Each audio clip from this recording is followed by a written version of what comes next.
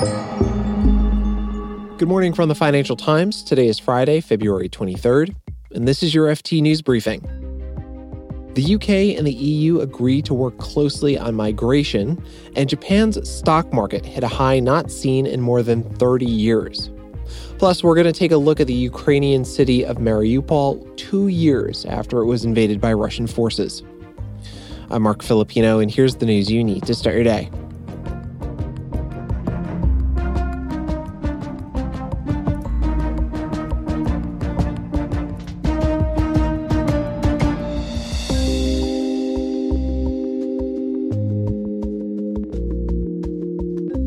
The UK and the European Union are signing a formal agreement to work together on migration. Today's deal is between the EU's border agency Frontex and the British government. The two sides will share intelligence, train officials together, and collaborate on new technologies to protect the border. The plan is the latest sign of thawing relations between the EU and the UK after Brexit.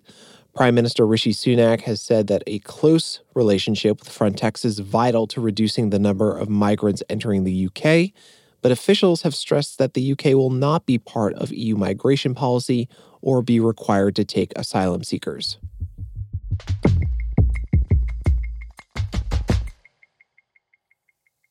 NVIDIA's share price surge sent stocks around the world on a hell of a run.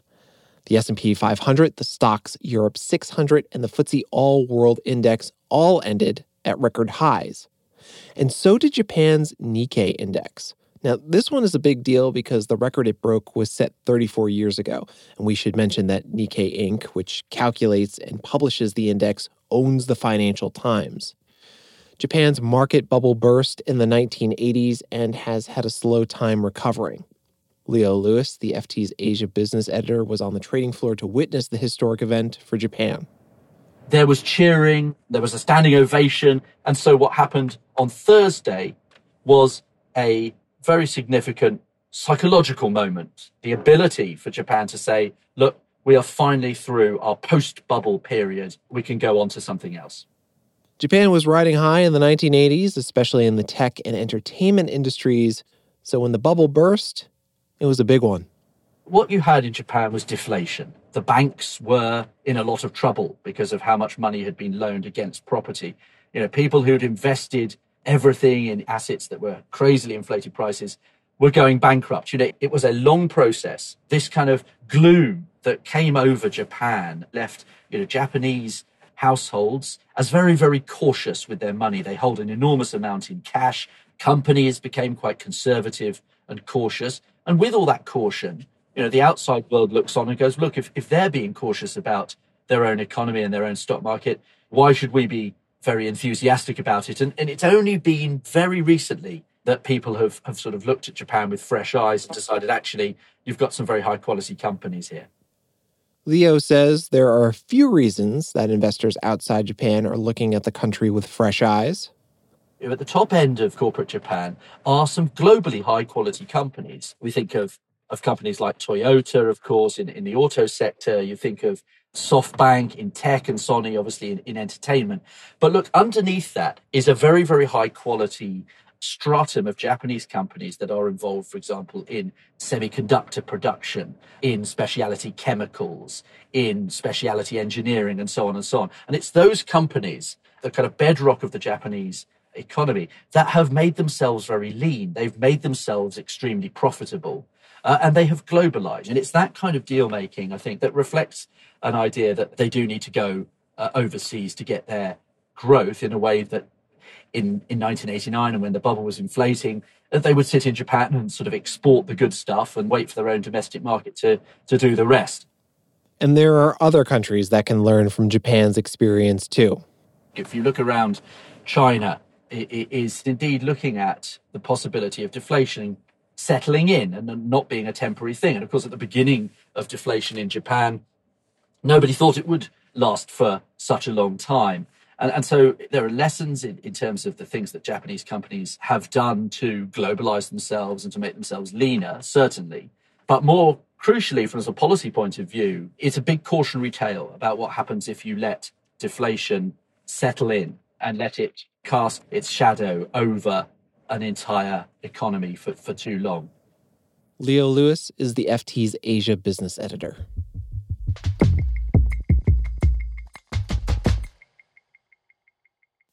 In other market news, Reddit is going to float.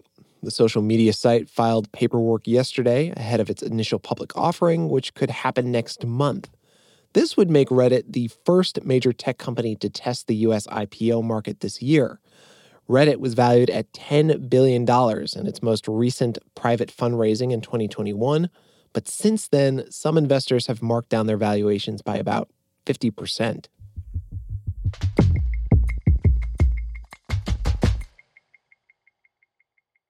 Two years ago, Mariupol captured the world's attention. President Zelensky says Russia's siege of the port city is a terror that will be remembered for centuries to come. It was the epicenter of Russia's invasion of Ukraine.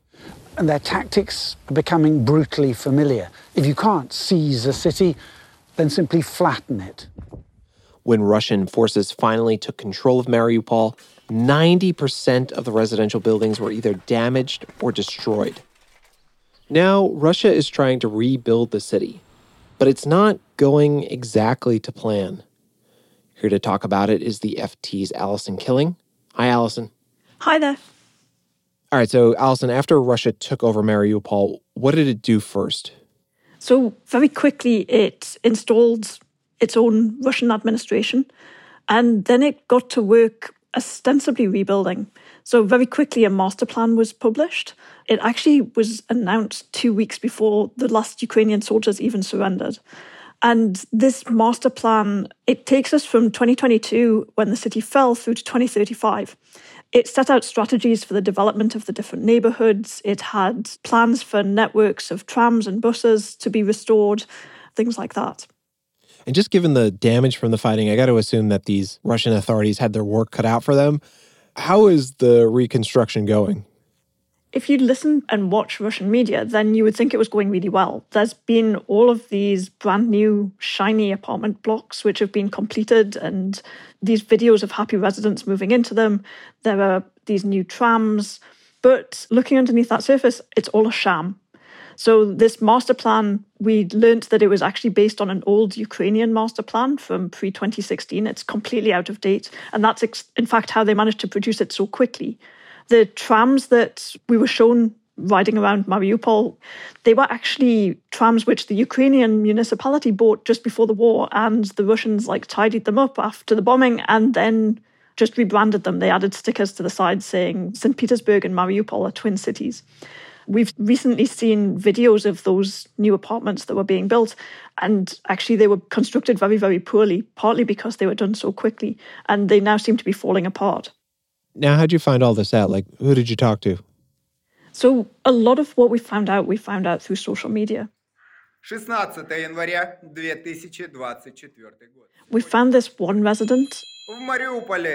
We call him Dmitry. That's not his real name. We changed it to protect him. But he's been posting regular videos about what's been going on in his apartment block. And it's really, really shocking. Вверху разрушены несущие конструкции. The building was badly damaged through the war, but then once the Russian construction company turned up to help repair the work, things didn't get better, and in many cases they made things worse. Затопило очень много квартир. He described how labourers came and they removed all of the windows from the apartment block and just left the place open to the elements for several months. We've seen videos of water pouring through the ceilings in the apartments in that building. Мы занимались тем. There were buckets spread around the apartments that residents have put there to catch the water, but because it's so cold there, the water in those buckets is freezing solid. Не только в помещениях. Вот протекала крыша. There's this one video where Dmitry actually goes over and he's tapping on the ice, showing you that this water has frozen solid. That's how cold it was in these apartments. That sounds really bad. Are there other issues for Ukrainians who are now living under Russian occupation? Yeah, unfortunately, there's a lot.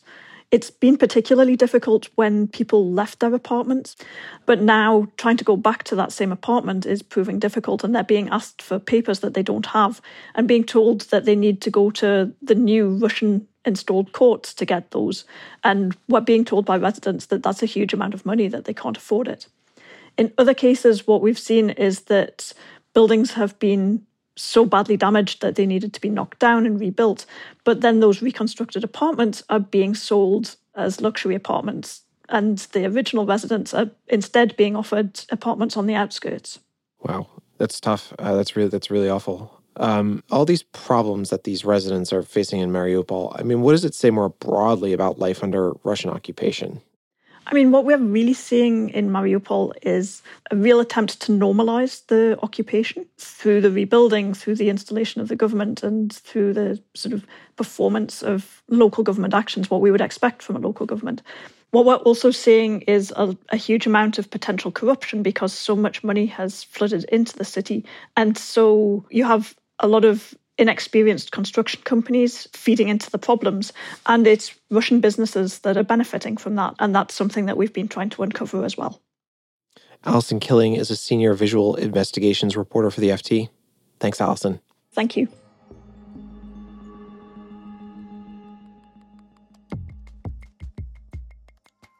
You can read more on all of these stories at FT.com for free when you click the links in our show notes. This has been your daily FT News Briefing. Make sure you check back next week for the latest business news.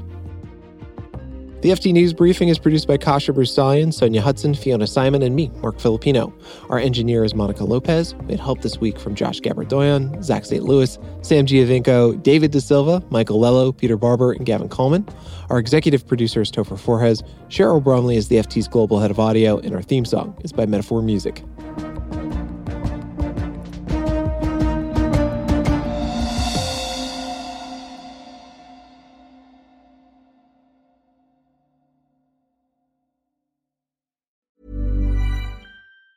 Hi, I'm Daniel, founder of Pretty Litter. Did you know cats tend to hide symptoms of sickness and pain? I learned this the hard way after losing my cat, Gingy. So I created Pretty Litter, a health monitoring litter that helps detect early signs of illness by changing colors, saving you money and potentially your cat's life. Pretty Litter is veterinarian developed, and it's the easiest way to keep tabs on your fur baby's health right at home. Go to prettylitter.com and use code ACAST for 20% off your first order and a free cat toy. Terms and conditions apply. See site for details. Hi, this is Janice Torres from Yo Quiero Dinero.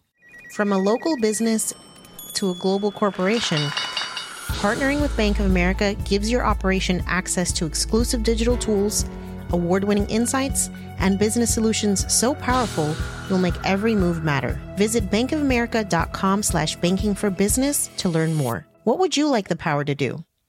Bank of America, N.A., copyright 2024.